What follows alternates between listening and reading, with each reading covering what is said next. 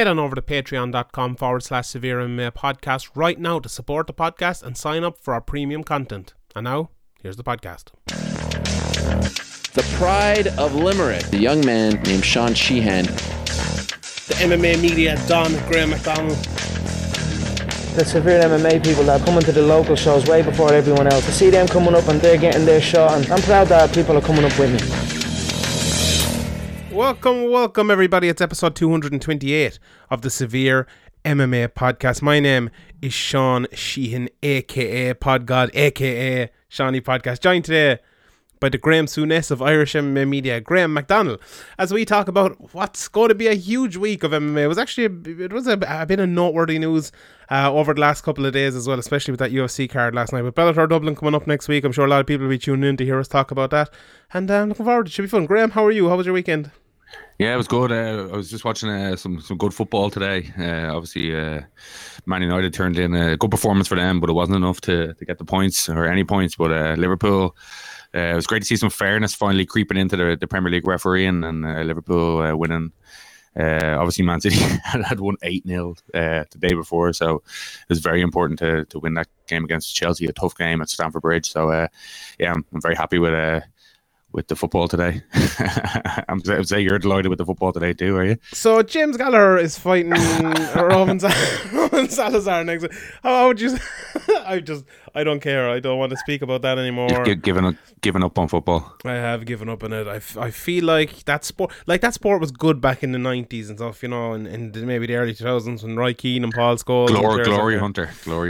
It's just the sport is kind of dead for me now. The too much money gone into it, no love for the game and short anymore. It's just the game is done. Like if you're winning and doing well now in soccer, I feel like, you know, it's not this. In all seriousness, I know I'm joking, but I hate Liverpool, right, with a fucking passion. But it feels like I've read a lot of stuff about Man City over the last while, and you know the way they've like just bought their way through it and all, like the blood money and everything like that. A little part of me, like 1% of me, actually feels a little bit better that Liverpool are probably going to win the league this year over City. That's a weird thing for me to say. Very early days, but yeah, I can see why. Like, you know, it does kind of like Liverpool winning the league, like Klopp winning the league with Liverpool is a way bigger achievement in my book than, like, you know, Guardiola winning with like unlimited resources and everything he wants done. You know, he's obviously a ridiculously good manager and he's earned that, and he could have went anywhere and everybody wanted him. Like he turn Man United around in a couple of years probably if he went there, but that's how good he is. But it's like playing, you know, championship manager or football manager with like an unlimited budget and like already the best squad. And it's a great achievement. Obviously 100 points is unbelievable, but I think Liverpool's 97 points and Champions of Europe was a better achievement than Guardiola last year, winning a bunch of domestic cups. I wouldn't go that far. Yeah, anyway, all right, we better leave that. I'm sure we actually must do a soccer podcast for Patreon, so we might do that in the next couple of weeks. But actually, it's a good time now to sign up to Patreon. I'm travelling up to Dublin this week, spending €192 on a hotel for one night, so if you want to help subsidise, there's a lot of money in MMA if you're a high roller. Like 6 months of Patreon all been blown in 1 week. I hope Bellator don't come back till next year again and blow the whole lot. But anyway, sign up patreon.com/Severe MMA podcast. I have a Q&A I'm going to be doing this week, so if you have any questions after, I'll actually be recording it soon enough anyway, so send them in. It's going to be up on YouTube and Patreon and everywhere else like that. But let's talk about this Bellator Dublin card so before we get to last night's card, because I feel like, you know, for obviously this podcast, Irish MMA podcast, a lot of Irish MMA people will be tuning in, and that's kind of the main thing they'll be looking forward to this week. There's been a lot of injuries, Graham, hasn't there? Obviously, Paul Redmond was injured. We talked about it last week, out of the Brandon Gertz fight. Now Brandon Gertz got injured, I believe. That John Tuck fight has been scrapped. Brian Moore also injured, and Cal Elnor as well injured this week. And the main event has switched, and now James Gallagher will be fighting Roman Salazar. It's been a rough week for the card, hasn't it?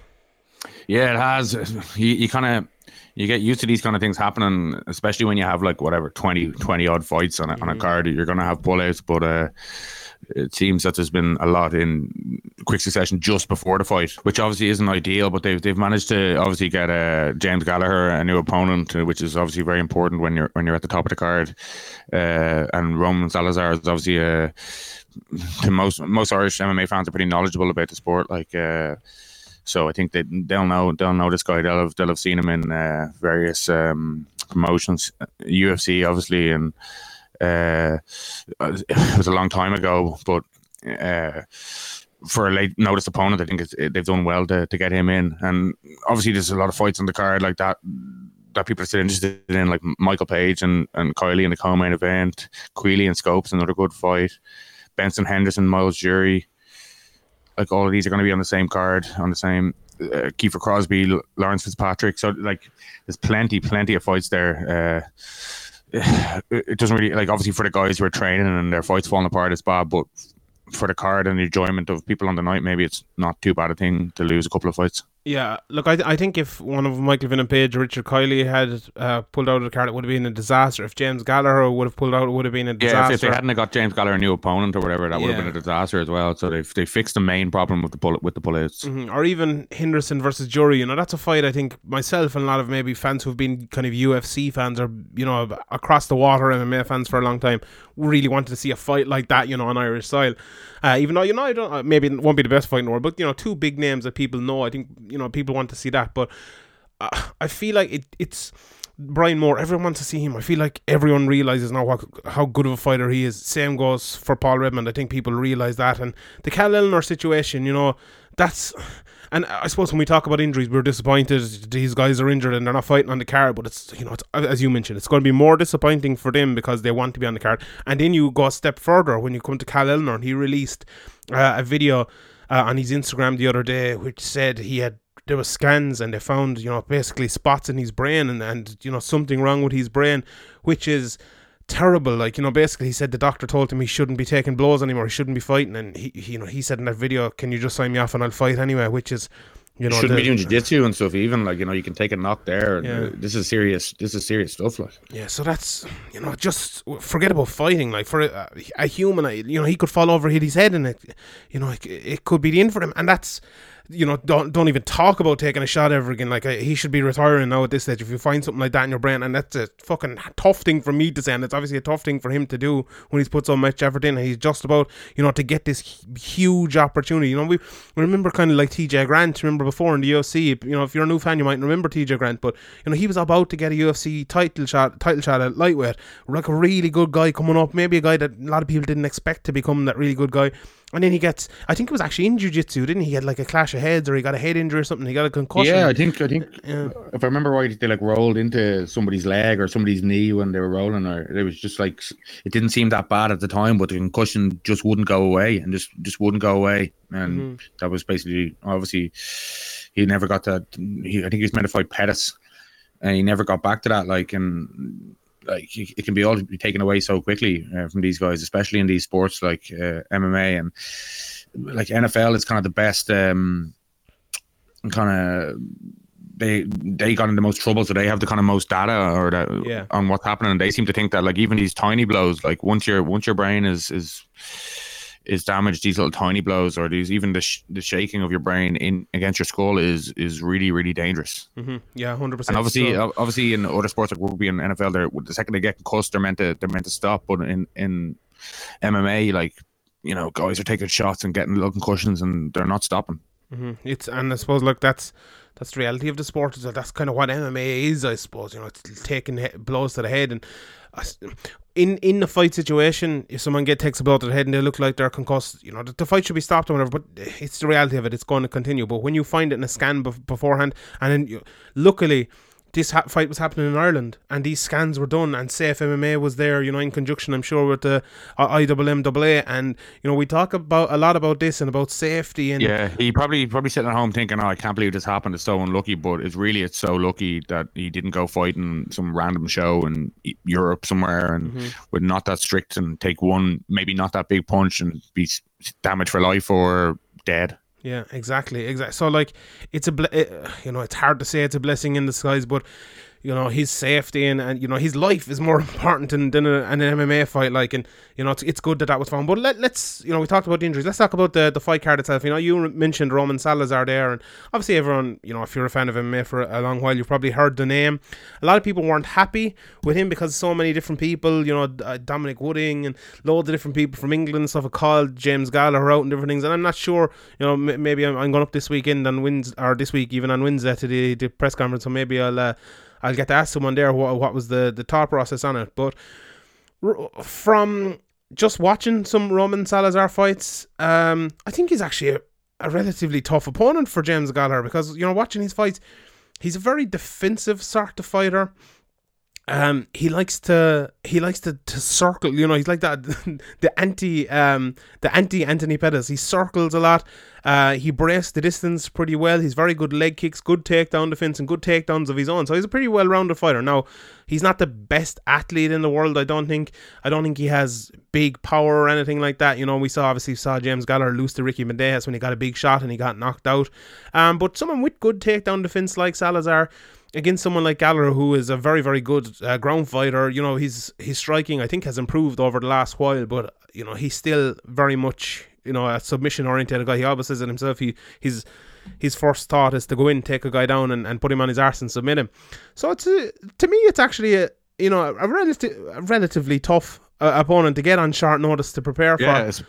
What do you think? Especially on short notice, you know, you're preparing for one guy and you're kind of in a strong position. Gallagher, like, you know, he could have, obviously he wants to fight in this card, but he could have said, oh, no, I don't want to do this. Like, we've seen guys in the past. John Jones is a high profile example, not wanting to take another fight because it's risky. It is risky. Like, you're preparing for one guy. Obviously, a lot of guys say, oh, I'm preparing myself. I'm not preparing for my opponent. But there's obviously a bit of, you know, they're only human. They're thinking about what the guy does, and obviously Roman Salazar has had 22 fights. He's won 13. Like, he's fought some good guys and some in good promotions. Like, some of his losses are to guys that most of his losses are to guys you would have heard of early in his career, and obviously recently he's dropped a few, but. Yeah, like, you'd have to pick James Gallagher to win it, but it's definitely not a layup. Like, you know, people are talking about James Gallagher getting easy opponents, but obviously it's Dominic Wooding is probably a more kind of sexy matchup nearly. You know, you know what I mean? Like, it has more to it than. But this is definitely a stern test. Like, and I think though James will probably be able to get him down and probably submit him or dominate on the top, but, you know, he's shown in his last fight that if he doesn't get the finish, you know, in MMA, like, you can get caught with a shot and everything can change. And Roman Salazar has been in there, he's experienced, he knows a few tricks. Obviously, James Gallagher has been in there 10 times now, and 16 times as an amateur. But it's different. This is a big occasion, and Roman Salazar won't be fazed by this because he's been in the UFC before. So I think it's a good opponent. Yeah, and I think as well, you know, it's hard to criticize them for finding an opponent on like a week's notice. A lot of people, especially in English MMA, were talking about Cal Elnor, you know, as being a tough opponent for James Gallagher. A lot of people are going to pick Cal Elnor to beat him. So, you know, that was the match they made, and it was no one's fault that match fell out. And, you know, it's hard to criticize him too much. They saved the main event. And maybe I'm wrong. Maybe he'll come out and he'll just beat him easily. But I think Roman Salazar is a tough fight, and I'm actually looking forward to seeing that fight and see how Gallagher deals with him. I think this is a good fight for someone. Maybe 2 or 3 fights to go for Gallagher, and then move on. But there's definitely, you know, he's 10 fights in now. 9-1. If he comes to 10-1 here now, I definitely think in the next year, over the next 2 to 3 fights, he needs a step up, and he needs to. I know he only lost to Ricky Bandejas a couple of fights ago, but. You know, you don't want to hold him back too much. He's still young and everything like that, but, you know, he's had a good bedding in now to his time in Bellator. He's you know, his career is going along well, and if the improvements keep going, if he can beat Roman Salazar, you know, a big fight in Dublin next year, maybe after a couple more and a bit of a step up, you know, James Gallagher at 9-1 shouldn't be that far away from a title shot. So I think that's the way we need to start talking about him now, about him, you know, moving upwards. I'm sure he'll be talking about that too, and he has. But yeah, look, I'm looking forward to that fight. And I suppose the co-main event then, Richard Kiley versus Michael Venom Page, is the fight, you know, we've talked about a lot in the fight myself, and I suppose a lot of people are really looking forward to. You know, Michael Venom Page will obviously come in here as a big favourite. He has been around a lot longer, you know, his credentials in MMA. Although, you know, we've kind of criticised Bellator and himself as well for having maybe, you know, easy matchups along the way, but he has beaten Paul Daly. He fought Doug Sima, obviously got knocked out by him as well. And, you know, Richard Kiley has only, 4 even people like, you know, Evangelista Cyborg Santos, like, you know, he destroyed him and broke a skull. Like, you know, obviously he's not like a very top level opponent, but he's a tough guy. Like, you know, Kiley hasn't been in there with guys like consistently the level of that. Like, so obviously MVP has been criticized for not fighting top guys, but even the guys he has fought are better than the guys Kylie has beaten. Yeah, and the only person to ever beat him is Douglas Lima, his last fight. And it's funny, actually, I did, for the rewatch this week, I had 2 fights, so I did both their last fights. Richard Kiley against Mikel Boucher, and the Douglas Lima versus Michael Venom Page fight. And it's funny because every time I interview Kiley and he talk about MVP, he always says, you know, MVP is a very one-dimensional fighter, and I can fight kind of both ways, you know, whether countering or going in. And I was watching the fights, and, you know, from his point of view anyway, it's true. I don't know about MVP's point of view. I think MVP can counter and he can attack as well. But Kiley can do the same. You know, he hasn't proven it to be at the level of Michael Venom Page, but he's a good, you know, Kiley's a good fighter. He hits with power when guys are coming in. He can go as well. He's like lead left hook when he's attacking guys, when maybe they think he's not trying to attack them, when he's trying to wait for them to come in so he can counter them. I think that's a very, very good shot as well. You know, we saw MVP knocked out in his last fight against a much higher caliber of fighter than Richard Kiley has proven himself to be so far in Douglas Lima, and obviously pick MVP. But look, to me, this is going to be. If they made this fight before that Douglas Lima knockout of Venom Page, I'd be like, oh, pretty much we're talking very slim chances here, very, very slim. But that knockout, you know, it does add that little bit of. We've seen Ngannou's recovered now, but we've seen how he looked in his fight back. We've seen other guys in the past when they get knocked out, they can't pull the trigger, or they're never the same, or they're not the same in the fight directly after. So that could be a component here, but I just think MVP's going to be so long, and he's patient, and he's more experienced, and I just see him getting the win here. I think if he needed to, he could take it to the ground as well, but I don't think he will need to. Yeah, look, I'd agree with you. I think MVP is a little bit faster. He's a very, very tough matchup, and it's funny because we don't really see. They're a relatively similar style, you know, of kind of karate style. We don't see that style fighting against each other that much, where they're very open from both sides. It'll be interesting to see if someone can time the other person, if the, you know, head kicks come into play and stuff like that. But I think it'll be really fun. You know, everyone who listens to this podcast knows I'm a big fan of the MVP Wonder Pie karate type of style. So, and there's another couple of people actually on this card as well with a similar thing. So I think it's going to be a fun fight. You know, even if it's not a competitive fight, which I think most people are not expecting it to be, I think it'll be a fun fight anyway. So looking forward to it. Should be fun. There's one fight as well. Okay, we're going to go through most of the card here, but one fight I have to pick out, right? And maybe it's not a fight, and this is kind of maybe my sleeper fight of the night that I think is going to be really fun. Danny Nyland. The Wooding. Oh, I thought you were going to say Wooding. I'm going to say that as well. That's a good fight as well. But Danny Nyland against Camila Rivarola. So I went back and watched some of Camila's fights, and she's 2-1-1. I think she's fighting out of Alexander Gustafsson's gym. And we know Danny Nyland, you know, she's been in the World Amateur Championships. She's, one of the top women coming through in Irish MMA, making her debut here. This is going to be a fun fight because Camila, watch a couple of fights. She's a couple on YouTube if you haven't watched it. She's like a really good fighter. She's good takedown defense, good striking, hits hard. She goes forward. She reminds me of a little bit of Jessica Andrade. She just goes forward and throws big shots. And watch a Danny Nyland's fight, you know, she catches you, she pushes you against the fence, she throws big shots. I have a feeling this is going to be like a really fun fight for the first 5 minutes anyway, however long it goes, with the two of them just throwing big shots at each other, and maybe Danny Nyland getting caught a couple of times coming in and pushing her against the fence and trying to drag her down. It's one of the ones where, you know, where obviously the Irish person, you could hear the crowd getting behind her and stuff.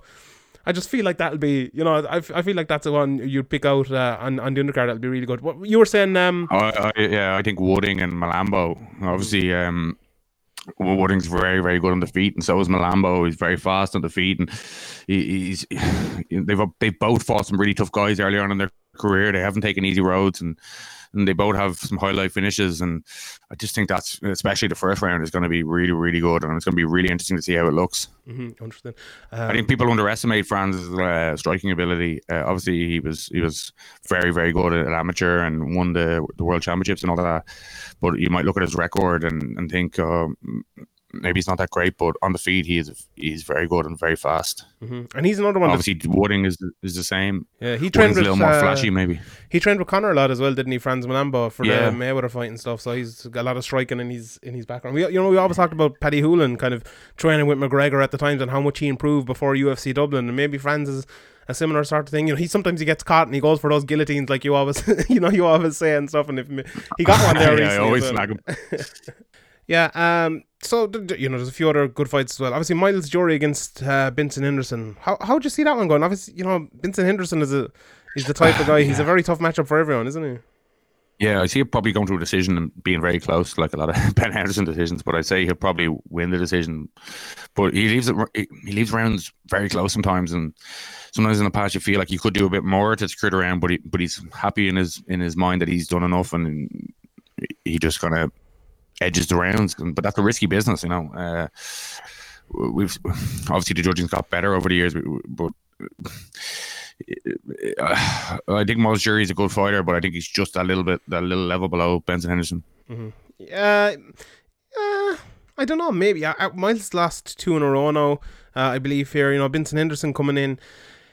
I think he's on a 3-fight win streak at the moment after going something like 2-2 in Bellator when he signed on there at first. So it's a tough one to pick. I think like if it stays on the feet for the whole time, Vincent Henderson always makes it close on the feet, but I feel like Miles is a good, you know, he's a very good jab. He comes out. It's interesting to see as well how Miles fares, you know, coming over to Ireland, travelling. Vincent has travelled all around the world and fought differently. And, you know, Miles probably has too, but it's a first fight in Bellator as well, a little bit different. You know, Vincent struggled with that at the start when he went over as well, so maybe that's something that, you know, worth asking him as well at the media day this week, how he might fare with that. But I think it's going to be...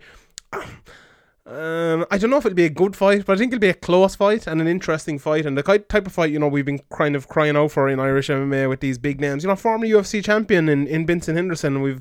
I think if you'd said a couple of years ago we'd have Vincent Henderson on the card here, a lot of people would be happy. And you know, I like Miles Jury as well. I was a soft spot for him, so that should be looking forward to that. Ryan Scope against Peter Queally. That's a big fight for Peter Queally, isn't it too? You know, he lost to Miles Price there in his last fight at the last Bellator Dublin card.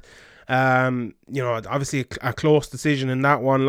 I felt that Miles did enough, but you know, it was a close one. But to get back on track here against Ryan Scope, who is a very, very good fighter, you know, I think people realised in his last couple of fights, you know, how good he actually was. Even, you know, losing to Patricky Pitbull, in a close fight as well. It was a split decision loss, I think that one was as well. So, you know, this is a tough fight for Peter Queally, and if he can come in here and beat Ryan Scope, it'd be a big win for him. But, you know, I think I've probably favoured Ryan Scope to win a little bit, but good fight as well, isn't it?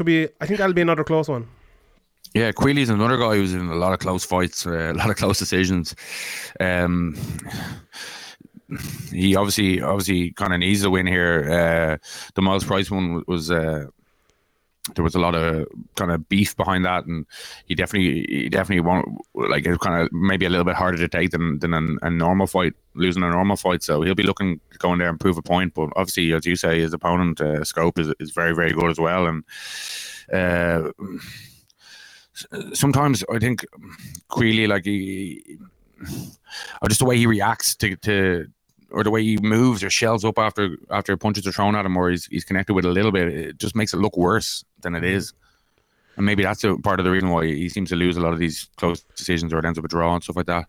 But this will probably be another one that's going to be a really close fight. Yeah, but I think you'd probably have to lean in favour of Scope. Mm-hmm. Yeah. Kiefer Crosby is fighting. He got his opponent changed as well. He's fighting Hugo Pereira now. I actually haven't had a chance to look at him yet. I only saw that in the last couple of days. So yeah. Go on. Oh yeah. I didn't know that. I just literally heard that now. Yeah. So that only happened the last couple of days as well, I think. So by the time the Q&A, hopefully I'll have a chance to listen to him. But good to see Kiefer Crosby back as well. Looking forward to seeing him. Liam McCourt is fighting Kerry Hughes. Watching a bit of Kerry Hughes. She's not the best fighter in the world, you know. She's not a great athlete, not that fast. I think Liam McCourt will probably just go across the cage, take her down, and beat her up like she did in her last fight. And you know, Leah's someone as well who had a good amateur background. You know, she's good jiu-jitsu and stuff as well.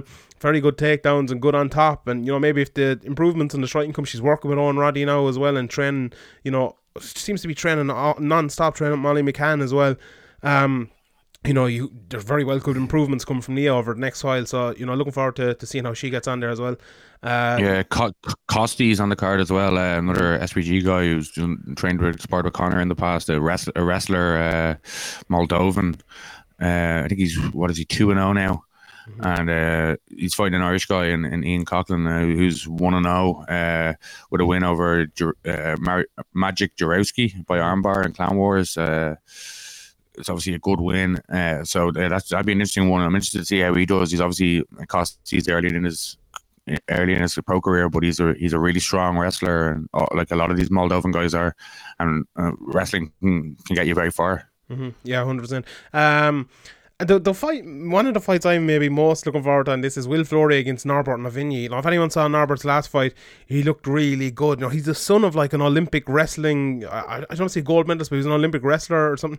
And it's funny because the first fight I saw him, I think it was his last fight, it was the first time I saw him, and I was like, oh, this guy's the son of a wrestler, he's a really strong wrestler, and I was like, oh yeah, expecting, you know, seeing Habib or something coming out, and this guy comes out and he fights like fucking Wonderboy in his big karate stance, throwing these big kicks and jumping in, but he used his karate to come in and wrestles with it, which is such an odd thing to say, but it works for him, and he's his opponents probably think that as well. Like, you know, when there's little footage on you probably think, oh, it's going to be wrestling me here, and all of a sudden it's not. Like, obviously you make the assumption, and he probably does have the wrestling to fall back on, but it's a really good sign if you have the striking developing that quickly as well. Yeah, 100%. So that's a tough matchup for Will Fleury. I think Will Fleury is at the point in his career now where if he wins this fight, he could be moving forward. Like, because Will has a few fights now, and you know, he's a lot of times when Will Fleury fights, he takes guys down and he just dominates them on the ground. That's going to be tough to do against Norbert Novinyi. He's a good striker as well. You know, Will got caught a few times in his last matchup, and I know he's a guy who talks very well, and he talks about how he looks at these fights and he goes back and he tries to change things and improves an awful lot, and he talks, you know, very well about stuff like that. So it's interesting to see how different he comes out here, how he approaches this, what the game plan is against someone who seems to be well-rounded, you know, really good striker, really good wrestler as well. So that's a very, very interesting fight. I think it's a tough fight for Will Fleury, but he's the sort of guy who likes a challenge like that. You know, a lot of those, you know, SPG guys, Irish guys, they have no problem fighting tough matchups. Whether it's, you know, I think Norbert Novinyi's only 3-0, I think, or 4-0 or something like that. But it's they're probably the toughest, you know, 3-0, 4-0 guy you could get in, you know, around Europe at that weight class. So that's going to be a tough fight as well. And that's going to be fun. They have him down as 3-0 at amateur, 3-0 at pro with all finishes. So yeah, like, you know, he's obviously 3-0 early in his career, but he's looking very good. And Will Fleury's obviously you know, been on the show a few times, and you kind of get from that he doesn't really give a fuck. He just wants to fight, and he's a raw bastard, as he says. So yeah, I see this being a really good fight. Like, Will, maybe he's a bit wide with his punches and slow with his punches because they're so wide on the feet, but he's shown a bit of progression recently, and obviously his ground game and his wrestling is very good as well. So he probably would be looking to keep this one on the feet, I'd say, early anyway, to test it out. But you know, with guys that big, himself and his opponent swinging that hard, like, anybody could go down. Yeah, 100%. So yeah, I think this is one that you could end quickly. Yeah, I'm really looking forward to that. Cameron Moore's coming back here as well. His first fight since that Cage Warriors title fight a long time ago. He's fighting Lee Chadwick. He was on the verge of you know, replicating what Conor did with 2 Cage Warriors titles, and there was a lot of talk of him going to the UFC, and that was a big loss. And obviously it was what, a year and a half ago now. So it'd be interesting to see how he looks. And he's coming in here against, you know, a good guy. You know, Lee Chadwick's very experienced. He had 40 fights. Like, that's a lot of fights. He obviously went to a decision with Fabian Edwards. I can't remember which Bellator it was, but he's fought some good guys and he's beaten some good guys. So yeah, it's not an easy matchup to come back to after a long layoff. Yeah, there's a couple of kind of guys from locally on it as well fighting each other. Dylan Logan against Adam Gustab. You know, Dylan Logan, we saw him last time. He looked very good on that last Bellator card. We've Richie Smullen, obviously, we saw on the Ultimate Fighter against Limerick's own Sean Tobin. So that should be a fun fight as well. I think that's, you know, Sean Tobin has fought a lot of guys around there as well, and Richie Tobin. Maybe the you know, the sleeper card on the fight as well. Phil Mulpeter against Keith McCabe. You know, Phil Mulpeter has been in some of the some wars around Irish MMA. I'm sure you'll be able to talk about them. But that fight against Keith McCabe, you know, Team Rhino, a typical Team Rhino guy who comes in and has a fucking scrap. Yeah, And is tough both as guys hell. both guys go for it. So yeah, and Mo Bella's obviously been in when he fights guys who go for it. And for example, Team Rhino was John Donnelly, one of the best fights in Irish MMA, Battlezone years ago. Rich Gorey against Fum Up, another two guys who go for it. Like it has all the, on paper anyway, it has all the ingredients for a war and a really good fight. Yeah, really looking forward to that one. We mentioned the Andy Nealon fight. We mentioned the Costi fight against Ian Coughlin, another good Team Rhino guy come through. Andy Stevenson interviewed him the other day. That's up on Severe May YouTube. Ryan Roddy, he's coming back here as well. George Courtney against Kieran Clark should be fun. Blaine O'Driscoll is back again. You know, a lot of people like Blaine around because he's fighting Jacob Hadley. And Ilias Buliad is fighting Vitalic Maidbaroda. So I hadn't heard of Buliad before. Maybe you know him. I said it to Pizzi and he was like, oh, he's this really good kickboxing guy. As everyone knows, I have no interest in footboxing and stuff, but you know, a big kickboxing guy, he's fighting, I think, a Muay Thai guy. That might be a good stand-up fight, who knows, but I think both guys are making their MMA debut there, so look. That'll never beat the Taekwondo brothers. Yeah, the Taekwondo. I was only talking to someone about that there the other day. That was mad shit altogether. But yeah, overall, look, I'm looking forward to the card. Should be very fun. It's probably, you know, one of the best MMA cards in Irish MMA history. So, you know, it should be very good, and I'm looking forward to it, and can't wait to be up there. And if you see me on Wednesday or Friday or whatever, call up to me, say hello, and we'll have a bit of a chat and whatnot. And sure, look, these things happen in MMA anyway. Right. So people have been waiting. Before you start talking, can you give your rating for the main event of the UFC card? I can. It is 1.3, which is officially the worst fight since I've done the ratings. Yeah, so like the worst rating in Irish MMA history. And if anyone's wondering, we've a problem with the microphone there, so we just switch Irish over. MMA history? Or the MMA history. In the 9 ratings history. So you're back though, Graham, you sound good. What did you think of the stoppage? What did you think of the fight? What you meant to say is since they started, or what did they say? Since the records began? Since records began like 3 months ago. it's the worst fight, so yeah.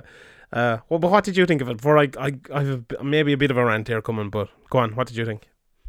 It was just disappointing. I think Bisping was probably right about the scratch of the eye, and I think it's just really unfortunate. Just I think they need to run it back.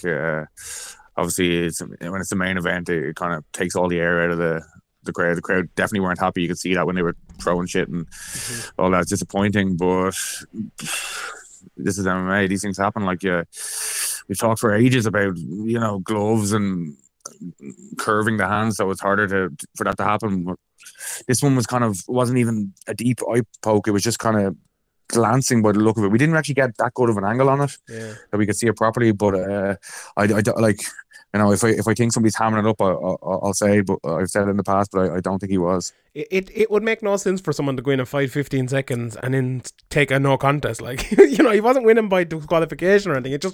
It makes no sense. You know, he definitely got scratched. It was one, you know, it's funny because a scratch is different to a poke. When you have a poke, it's much easier to see it. But when it's a scratch, you know, high definition is great and everything, 4K, but you're not going to be able to see a little bit of a scratch. Like, imagine just scratch your hand there. Like, it's tough to see. Like, it's tough to see. Look, he definitely got scratched. Jeremy Stephens is not the quitting type. He just isn't. You know, he became a bit of a meme and stuff after the whole Conor McGregor thing, but anyone who knows Jeremy Stephens has a lot of respect for him as a fighter, you know, outside of the octagon, whatever you want to say, you know, as a person, whatever your opinion is, but as a fighter, he's definitely a tough bastard. He takes lots of tough fights, and I would have no doubt in my mind about saying he didn't quit here. He got fucking scratched, and that was it. Yeah. His eye couldn't like open. if Charles Oliveira was doing that, or like, for example, like I'd be like, I don't know about this, but with Jeremy Stephens, as you say, he's fought a lot of times. I've seen him fight many times, and he's never looked for a way out. Yeah, and obviously, look, it was very unfortunate because of the crowd. You know, the crowd were disgraceful. They shouldn't have acted that way. And maybe, you know, would it been a relatively new market to MMA and stuff, and with it being against their own guy, they're not going to, you know, react well. But the way they cruised him with fucking popcorn and beer and drink, you don't like seeing that. That was bullshit. Like, the guy got injured. It was fucking Yair Rodriguez that should have been doing that to anyone, because he's the one who scratched the eye out of him. So I didn't like that. But the main thing we need to talk about here is Herb Dean and his refereeing. And this is a weird thing, right? because I think from the fight point of view, from what all the fans would want to see, what the fighter would want to see, what everyone would want to see, Herb Dean officiated this perfectly, you know, because we wanted to see this fight going on, and Herb gave him time, and he gave him all he could to allow the fight go back on, which is great for me, great for Yair Rodriguez. But it's not how these things are officiated. It's not it's not what's in the rule book, and it's how the rule book is normally officiated. We see it week in, week out, not officiated like this. So in the rule book, the rule is for an illegal blow like that, you do not get 5 minutes to recover, but the referee has 5 minutes at his discretion to allow the doctor to come in to check him over. So if Herb Dean had said to the doctor, you 5 minutes to check him over, that would have been fine. But what Herb Dean said was, oh, his eyes closed and he's twitching, give him 2 minutes and it'll be back to normal. So when he said give him 2 minutes, it'll be back to normal, or, you know, I'm paraphrasing here, but he said something like that, that is giving him time to recover. So you're not allowed to do that. The 5 minutes to recover is from a kick to the balls, a groin strike. So if you get a groin strike, you have 5 minutes. You can, if Herb says you're ready to come back, you're allowed to ask Herb, how long have I left? You're 3.5 minutes left, and I'm going to take my 3.5 minutes. If you get eye poked, you do not have that 3.5 minutes left to recover. He can give time for the doctor to look you over. He can give time at his discretion to do that, but you do not get time to recover, which is what he gave. Now, we saw it last week with Todd Duffy. That didn't happen. This timer wasn't started. Can you go? No. Right, the fight is over. We saw it the week before with Cheick Kongo. Can you go? No, the fight is over. Straight away. That's the rule. That's how it's done. Always. That's how it's officiated. You can look at the rule book. The rule book has different things in it. And it's tough to actually decipher that rule book. I read through it, and there's like 3 different paragraphs right on top of each other with different sort of rules, which give the referees a little bit of an out, which is fine. And it's only fine because Rob Hines, I think is his name, came out to Mark Raimondi and said, you know, that's in the rule book, Herb officiated that perfectly, which is a complete bullshit out that he used, because this is not how it's ever officiated, how all the best referees officiated. And now that's just that thing, right? In the, and you have to call that out, because that's how it's wrongly officiated, because the fight might have ended differently. Now in the end it didn't matter, because the fight ended with Jeremy Stephens with the eye poke anyway, so it made absolutely no difference. But have no doubt about that, and don't listen to, like, I spoke last week about MMA, how sometimes we're too soft on people, and people agree away, and whatever the narrative kind of is about being nice to people. And we can't do that. And we shouldn't listen to the bullshit from the referees, the referee's trainer, whatever he is, saying that Herb did it the right way, because he didn't do it the right way. And all you have to do, it's happened 3 times now in the last 3 weeks. Just look at the other 2 examples of the 2 guys who did it the right way, and the different way Herb did it, and the different way Herb did it to everyone who ever gets eye poked. And it's a weird thing, because I wanted him to do it that way. I was cheering him on, like, yeah, go man Herb. But he didn't do it right. He did it right for the fight. He did it wrong for the rule book. So there's that. But anyway, I thought I might as well say that, because I think it'll teach people as well. You get 5 minutes. I was the same. I was thinking, this isn't right, but I was like, but it's okay. I want to see this fight continue. Yeah. Sure. Look, these things do happen in MMA. But anyway, 15 seconds. There isn't really much to talk about. Run it back. Let's see it. Let's see how it goes. The co-main event then was Carla Esparza versus Alexa Grasso. And how did you score that, actually? I wasn't. It was one of those fights where it's like 3:30 in the morning, and it's tough to watch. So I went back and I watched it this morning. And I think Esparza won the first 2 rounds. And I think Grasso obviously won the third, but I thought the third was a 10-8. And I think it was because she almost knocked her out. She fucking burst her arm open. She probably broke her arm, submitting her. Carla did get on top, but Grasso landed the shots on top. So I think that's a 10-8. I really do. She almost finished the fight twice with a submission, with punches, dominated the rest of the round, really. So that's, to me, that's a 10-8. So it should have been a draw. How did you score it? I actually thought the first round was really close. I didn't go back and watch it, but at the end of the round, I didn't know who'd won the round, so I have to go back and watch it. But I thought it was razor close, and I was thinking about a 10-8 as well. But I just thought sometimes when I'm thinking about how I'm scored, I'm like, I factor in, like, just subconsciously or as part of it, I factor in what the judges are going to do. I know you probably shouldn't do that, but at the time I thought, they're not going to give a 10-8 here. So I didn't. But thinking about it now and what you were saying, I actually think it probably should have been a 10-8. Yeah, look, But at the time I was kind of like, they're not going to give a 10-8 there, so I didn't give a 10-8 in my mind, just when I was like deciding who I thought was going to win before the decision came out. To be honest, yeah, I agree with that. I think, look, a 10-9 isn't the worst score ever. I think it was a 10 if you're scoring it correctly, but I think the first 2 rounds were perfectly scored by him. Like in the old rules, it's definitely not a 10-8, but in the new rules, yeah, it probably is. Yeah, I think it is. The first 2 rounds, it's funny because sometimes, we go into the fights with the expectations that Alexa Grasso is probably going to win that standing up. She's probably, if it turns into a striking match, she's probably going to win it. But the reality in those first 2 rounds is she wasn't winning it. I think if people go back and maybe watch it again, Esparza was landing the bigger shots. She was landing the hard shots. She was beating her to the punch a lot of the time, and she definitely landed. There was the second round. There was one stage where Grasso landed a huge shot, or was it no, I think it was the second round. Grasso landed a huge shot, and you're thinking, oh fuck, she's going to win this round. But then Esparza landed a huge shot like seconds after it, and they kind of evened each other out. And Esparza was winning the rest of the round. So I think the fight was, 29-28 is not a bad score, but I think a draw was the fair result there. To be honest, I think I think it's actually a good fight. I think for judges maybe to learn with, because I think that 10-8, it should have been scored at 10-8 in the third, and the first 2 were 10-9s, but however. And what about the fight that actually was ruled a draw? The Brandon Moreno Askarov. I haven't gone back and watched that one yet. Did you think it was a draw or what?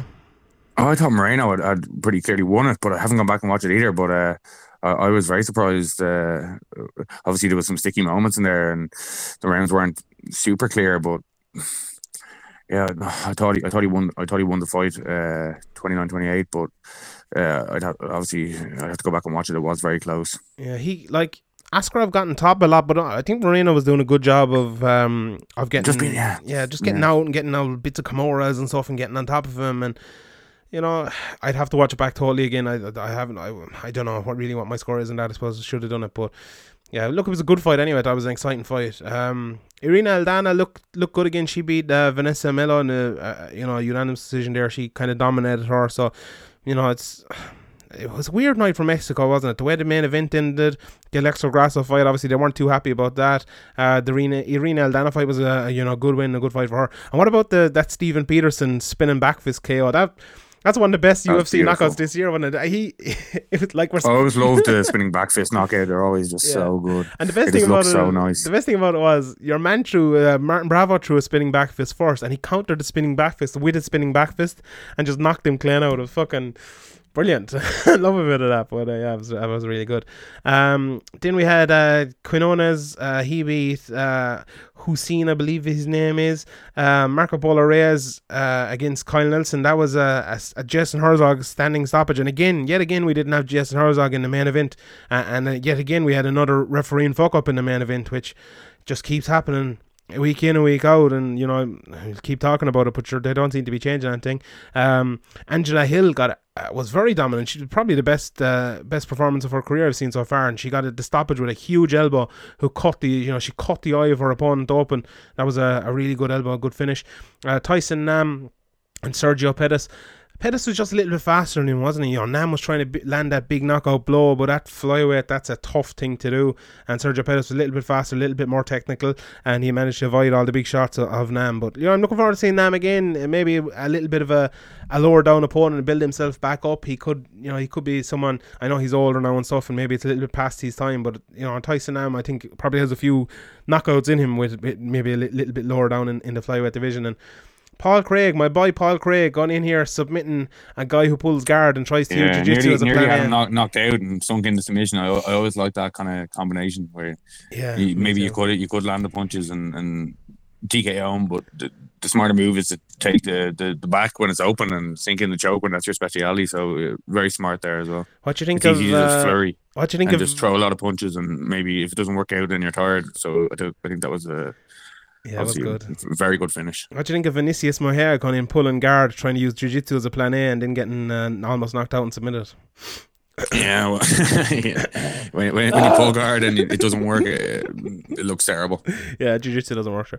And fair play to Paul Craig. Paul Craig has 8 UFC fights now, And all 8 to finish inside the distance, all 4 wins by submission. So he's proven me wrong a little bit with jiu-jitsu not working. But when you pull guard against him, a guy like that who's well able to submit you, it's probably a stupid thing to do. So you need to abandon ship on that jiu-jitsu not working thing. No, I don't. I fully just pretend like it that. never happened and move on. I'm fully behind that. Then Sijara Eubanks versus Betch Kohea. I thought the first round was a 10-8 to Eubanks. I thought Betch won the third and the second, and the third was very, very close. I thought Eubanks maybe had just won it.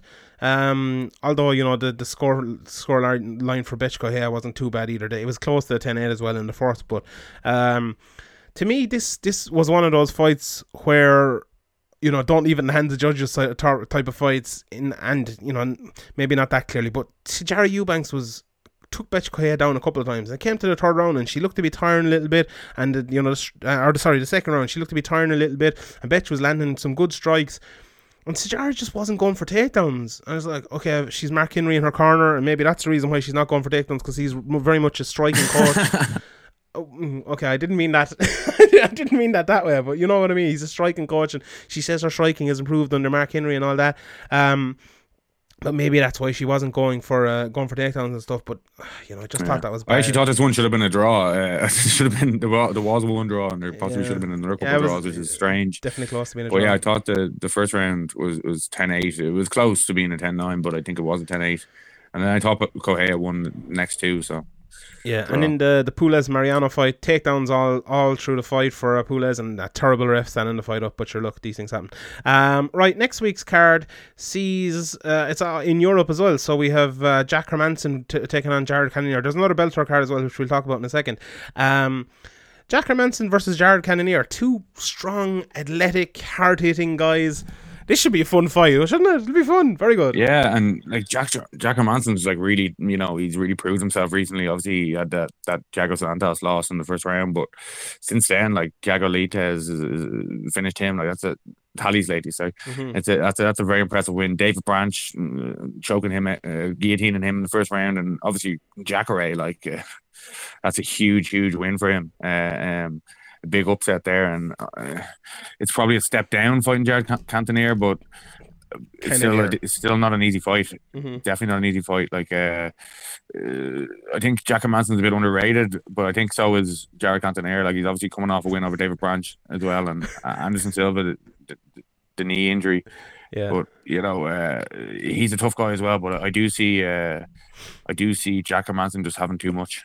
So is that Jared Cannonier any relation to Jared Cannonier? Yeah, he's Cannonier's evil twin. He changed the name just to throw people off the scent. His first cousin is it. Yeah, look, a good fight. I think Jack Hermanson will win, but Cannonier is a tough matchup for him. You know, my boy Jack Hermanson, I've been a big fan of his for a long time. I picked him to beat Jacare. I knew it. I've believed in Jack Hermanson, Team Sheehan all the way. In the co-main event, we have Mark Madsen taking on Danilo Belluardo, and you know, I was looking at Mark Madsen there before. He's I think he's 8-0, 9-0, the Olympic silver medalist. The co-main event. Yeah, I don't know. Is that the co-main? It's here on Wikipedia. I think Gunnar Nelson and Gilbert Burns. Yeah, is it? Okay, Wikipedia's probably wrong, but that's fights on the card. Yeah, Gilbert Burns versus Gunnar Nelson. That jiu-jitsu. That's an interesting one. Yeah, two very high-level jiu-jitsu guys. Obviously, Gunnar Nelson. Yeah, there was a lot of high hopes for him, and he kind of dropped off the radar. Maybe his problem is he's a little bit passive, but if it goes to jiu-jitsu, which it probably will, like both guys are probably very confident in their jiu-jitsu. So I'm very interested to see how this looks. Obviously, Gunnar Nelson and Damian Maia. Gunnar Nelson got dominated for most of the fight, but he did have a couple of reversals and showed some very good things against Damian Maia in tiny moments, and he won't be afraid to go to the ground. So yeah, I see this one probably hitting the ground, and I see it being very technical and very interesting. But I think if on the feet, Gunnar Nelson's probably a little bit better. So it's a tough one to call, but I'd go for Gunnar Nelson. Yeah, look, it's always hard to call when these guys on the ground, like when they don't really have many common opponents and things like that. Like so, short notice as well for Gilbert Burns. Be tough, you know, getting down to that weight. He's a big guy as well for the weight, so you know. I'm hoping he hits the ground. I'm very interested to see how it looks. Yeah, should be fun. Ion Cutelaba against Khalil Roundtree as well. That's a good fight. You know, Khalil has improved an awful lot over the last while, and Cutelaba is a hard hitting fucking animal. You know, he's dresses up as the Hulk, and he looks like that as well. So that's that should be fun. Ovan Saint-Preux against Mikhail Olejnik. It's pronounced perfectly there. Sure, let's see that. Alex Oliveira taking on Nicholas Dalby, the Cage Warriors. Yeah, back in the UFC, yeah. Almost Cage Warriors champion. With that insane slippery fight that he had a couple of months ago. So looking forward to seeing him back. See how he can do against Alex Oliveira. What about Jack Casey and Lando Venata though? Yeah, that should be fun. Always fun to see. Oh fuck! I didn't even realize that was. Oh Jesus, I love that fight. How's that? That's like the second fight from that. Fucking hell. Madness. How was that? That's a great fight. That's both guys are probably gonna strike, and both guys are Lando Venata's obviously a bit crazy, and maybe his record doesn't look the best, but you see him in there on short notice against Tony Ferguson a couple of years ago, and you see how dangerous he can be, and he has some highlight reel knockouts. He's a dangerous guy, but so is Jacasey. He has some highlight reel knockouts as well. I think this is going to be really good. It's going to be it's going to be a war on the feet. I think if Jacasey wants to mix it up and take him to the ground, he'd probably be able to as well if he chooses his moments right. But I see this taking place mostly on the feet and being a really, really good, exciting fight. Yeah, definitely. I'm really looking forward to that. Macy Choice on Leon Landsberg as well shouldn't be a bad fight. Jack Shore is on this card as well. We've seen him in Cage Warriors, a really, really good fighter. So that should be definitely fun. Sayer Bahaduzada, he's always good to watch as well. John Phillips fighting out of SVG. This is maybe his last chance saloon in the UFC after a few losses. He's fighting Alan Amadovsky. So yeah, not a bad card at all. Big weekend for European MMA, obviously. With this card and the Bellator card in Dublin. So let's see how it goes. And the other Bellator card then next weekend on September 28th, if I have my dates right, I do. Patricio Pitbull against Juan Arculeta. Should be a good fight. Leona Machida, Gegard Mousasi, very good fight. Georgie Carcanyon, AJ McKee, Darian Caldwell, Henry Corrales, Daniel Weichel, Saul Rogers. That's a pretty good main card, isn't it? Right there, Graham. Which of those fights would you pick out as being maybe your favourite one? Probably the Pitbull fight, but yeah, there is some good fights on the card. Like there's a lot of good fights this weekend. There's a lot of MMA to watch. It's good. Obviously, there's a lot of Irish guys fighting, which we don't get to see that often anymore, compared to a couple of years ago. So it's there's a lot of fights to watch for MMA fans this weekend. You'll probably need a break after this. Yeah, Irish MMA fans. I need a break before it even starts. But yeah, look, that card is going to be really good. Gegard Mousasi, I suppose, and Leona Machida. That's maybe the fight we'd all be talking about, and maybe a fight we thought we'd see for the Bellator Championship. Obviously, Mousasi lost to Rafael Lovato in a very, very close fight. And it's funny as Antonio Pitbull. How do you rate Pitbull? Why? Like if he was to go into the UFC, or both the Pitbull brothers, even like if they were going to the UFC, what's their level? I feel like a Marlon Moraes sort of level, maybe a little bit below. Like very fun fighter, but wouldn't win a title. I think Moraes would be better than both of them. Yeah. Yeah, I looked. But it's so stacked in those divisions. It's tough to come across. But sometimes you think these guys are WEC guys, for example, in the past, they're not as good as the UFC guys, and they go in and win titles. So you never really know until it happens. I'd like to see at some stage before it's too late the Pitbulls or one of the Pitbulls in the UFC. Yeah, so would I. What about who do you think fancy in Machida Mousasi? I find it hard to pick that one. Yeah, I'd probably go with Mousasi, but Mousasi, it's hard to pick him because some of his fights, I don't know, he can be passive. So I think he's kind of Machida's kind of past it. So I think maybe both of them are past their prime a little bit, but Mousasi's more in his prime, I think, than Machida, and that might win it for him. Mm-hmm. Yeah, I agree with you. I think I'd pick Mousasi. What about AJ McKee and Antonio McKee, father and son, both on the same card this weekend? The father on fighting William Surpiai on the undercard. So that's, I don't know, has that ever happened before in MMA? That's pretty. I don't know, but those kind of weird gimmicks don't really, I don't get excited about that kind of thing. Yeah. So look, let's see what happens anyway. All right, couple of more things here before we go. Did you manage to watch that Jorge Masvidal Nate Diaz press conference during the week? No, I didn't see it. I just saw a few quotes from it. Yeah, so you're probably better off, to be honest. Nothing really happened. There was like Ariel was there and what's his name? Do you know? I can't remember his name. Veteran New York MMA journalist Mark something was there as well. And they asked 2 good questions, but other than that, there was just like Facebook page guys there asking questions. It was just a terrible press conference. Nothing happened. I suppose this doesn't need it to sell the fight because everyone wants to watch this fight anyway. But you're trying to build the anticipation. Even guys like me who love watching fighting and stuff, I want the anticipation built. I want fun, talk coming up there. Not necessarily just shit talk, but something entertaining. Maybe a little bit about. I know this is going out of the way now, maybe far away from what people would ever ask, but what about tactics of the fight? Something like that, maybe? Could we get a question like that? No, but yeah, it's just boring and terrible, and it did nothing for this fight. It might have stopped people from buying it actually if they'd watched it. So, very odd one, and not great at all. Stipe versus DC3, another thing. Are you happy with that fight happening now? It obviously isn't official yet, but yeah, it looks like it's going to happen. Yeah, I think it makes sense. Like it's 1-on-1. Daniel Cormier talking like he hasn't got much time left.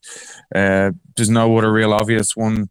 You could make arguments for other people, but I think Daniel Cormier is probably the biggest draw out of the options. Yeah, I agree. And the fight needs to happen as well, I think. They're 1-1, they beat each other once. DC was winning that fight until Stipe came back and beat him. And, trilogies are great when it's 1-on-1 at the top. So I have no problem with that. I said it straight away after they should make that fight. And I still think, DC is never going to retire at this point in his career, I don't think. Maybe if he loses, maybe he will then, because I think the Jones fight is gone and the Brock fight is gone. But, I think it could be his very last fight. It could really be his last fight this time. I never believed it before, but if he loses, it could be. So that adds an extra bit of spice to it. Rashad Evans he's gone from the UFC anyway. I forget, Greg, what's his name? Brett Okamoto tweeted a different couple of things, but he's gone from the UFC anyway. Probably going to go to Bellator. Are you happy to see Rashad fight again? No, but it's not unexpected. It's just the way it always goes in MMA. Yeah, it's unfortunate. We've talked about it so many times, but it's unfortunate that MMA and someone who was a UFC champion and someone who fought in a lot of main events and probably made a relatively good bit of money down through the years is here. And it's a sad state of affairs really in MMA that people like this can't retire and just like leave it and go and do something else. Something needs to be done about that. Maybe the UFC, they've got a lot of things with this Performance Institute and different bits of healthcare and stuff like that, and the Reebok deal and trying to make the sport more official and more proper and so. Maybe they need to find some sort of put $1 million into a retirement, maybe not money or anything like that, but a retirement plan, something for people to do, something to help them out, whether it's fairy tales. What do you mean? What's that about? It's never going to happen. Why not? They could do it. I think it'd be a good bit of PR for them. Probably wouldn't cost them that much. Have someone at the PI that can give people advice and what to do next and stuff. But I don't know. Maybe not. And then the last thing here, Dana White seems to have softened a bit on making GSP versus Khabib. Do you feel like that fight's going to happen now? My gut says probably not. Really? Probably won't happen. I don't know.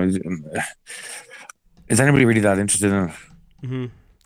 Is anyone? Yeah, I think it is. I think it's a big fight. Like, it'd be a huge fight. If McGregor is obviously around, he's a big fight. Khabib seems to be a draw now. GSP is obviously one of the biggest draws in the history of the UFC. There isn't that many draws around. Like, add John Jones to him, and that's probably it. Like, with Cyborg on especially. So I think they'd be happy to make a big fight. They'd be happy to make the McGregor the Khabib fight. They'd be happy to make McGregor GSP. They'd be happy to make all these big fights, I'm sure. And I suppose it makes sense in that way that it leads to a lot of options, more options. But yeah, I don't know. It doesn't excite me like maybe it should. I don't know why. Yeah, I don't think it would either. Maybe GSP in his prime versus Khabib in his prime would be great, but I don't think GSP's in his prime anymore. So there you go. All right. Actually, SBG is opening a new gym today. Have you been up in it yet, or did you get invited to the opening there? Yeah, I was up there a few days ago. Yeah, it looks nice. It's big. Obviously, it's close. It's very close to where it was before. So like I don't know how much bigger it is. I'd have to take a proper look around, but it obviously needed to be bigger because the last one in Concord was just packed full of people all the time. Wouldn't be surprised if they need a bigger facility again soon. Mm-hmm. I'm surprised. I'm surprised you were there now. None of the Irish MMA media seem to get an invite up to that today. I don't know why, but sure, look, these things happen in MMA anyway, and we'll see them all next week above there anyway. But sure. All right, you're not. Sean getting pissy because he didn't get the all invite. Fuck's sake. Are you? You're not even going to head to Bellator next week, are you? Fuck's sake. I'm not sure about there's not enough credentials to go around, so Yeah, sure. Say, you'll get one anyway. You have nefarious means. I'm sure I'll get one. Buy a ticket. Come on. nefarious. We could probably get some more. So I'm doing for Sherdog as well. I have an article coming out in Sherdog this week as well. So if anyone give that a read, so there you go. I'm sure we could get a credential from somewhere anyway. Sure, we'd be grand to toddle away up. You're going very bad for the old MMA. Never liked you anyway. But yeah, I feel like we're going to have loads of stuff out this week anyway. As I said, I'll be up in Dublin on Wednesday, coming back down Wednesday night, back up Friday, staying Friday. So if anyone sees me around, give me a shout. Sign up patreon.com/Severe MMA Podcast. If you haven't subscribed yet to our YouTube, please do. Severe Art on YouTube. Subscribe to the podcast as well if you haven't, just on the free normal podcast. And follow me at Sean Sheehan BA. Follow Graham at Severe MMA. Andy Stevenson's going to be there as well. Follow him. Andy ST123 Party's going to be there taking photos. Pat Sheehan MMA, I think he is on Twitter now. So yeah, there you go. And any last words to say, Graham? It's getting very dark here, and I've no light on. Champions of Europe. We're never going to stop. Congratulations on winning the league as well. So well done to you. I'm happy. Yeah, it was a terrible result in the Champions League. Terrible penalty given, but these things happen sometimes in football. Even when you have VAR and you can clearly see. What about that today, though? Like, I know I went for Liverpool and all, but that's ridiculous the way they gave that. Straight away, I thought that was offside, and it was actually a lot closer than I thought it was. Oh yeah, but how many plays away was it from the goal being scored? Like, it was like 3-4 plays away from the goal being scored. Like how But long when you can't discourage the keeper from making a save in a dangerous situation, the ball being, you know what I mean? It's offside. It's offside. Like you can't. As Graham Tunis said, and you call me Graham Tunis, you can't be a little bit pregnant. Either you're pregnant or you're not, and you're offside or you're not. Yeah, but you can be offside. See, I tied that back in the Graham Tunis there. That's no. Nice little bundle. No, how many phases of play are we going to let this? Should we go back to, like, if there's a goal scored in the 16th minute, should we go back to like the 13th minute for a foul on the other end of the pitch, or how is this going to work? I don't understand. Well, it wasn't like that. I don't think it was like that. Like it was at least 3 phases. It was a few seconds. It was like 3 phases of play. Liverpool, both teams touched the ball and everything. It was farcical, like, to me. Well, there's no These are definitions of phase of play in the rule book. I don't think there is. To be honest, I went to, and I tried to look up the rule book, and you can't find it. Like the MMA rule book, I went to look it up last night. Found it in 10 seconds. You can't find the VAR, FA, FIFA anywhere. Like, it's just, it doesn't. I can't find it. Someone might send it to me, but I couldn't find it. So, these fucking rules are a joke. But anyway, there's that anyway. Right, everyone. Thanks very much for listening. I'm sure, I feel like we're forgetting something really important, but I don't know. Bellator, big card. I'll have the Q&A out anyway, so if I forget anything, it's going to be free on YouTube this week. So if I'm forgetting anything, send it to me and we can talk about it there. But right, all that's left to do is the inspirational quote of the week. Don't look backwards. You're not going that way. We'll see you next Tuesday. Or Sunday or Monday. Actually, it'll probably be like Monday next week because I'll be above in Dublin. So yeah, we'll see you then. Good luck.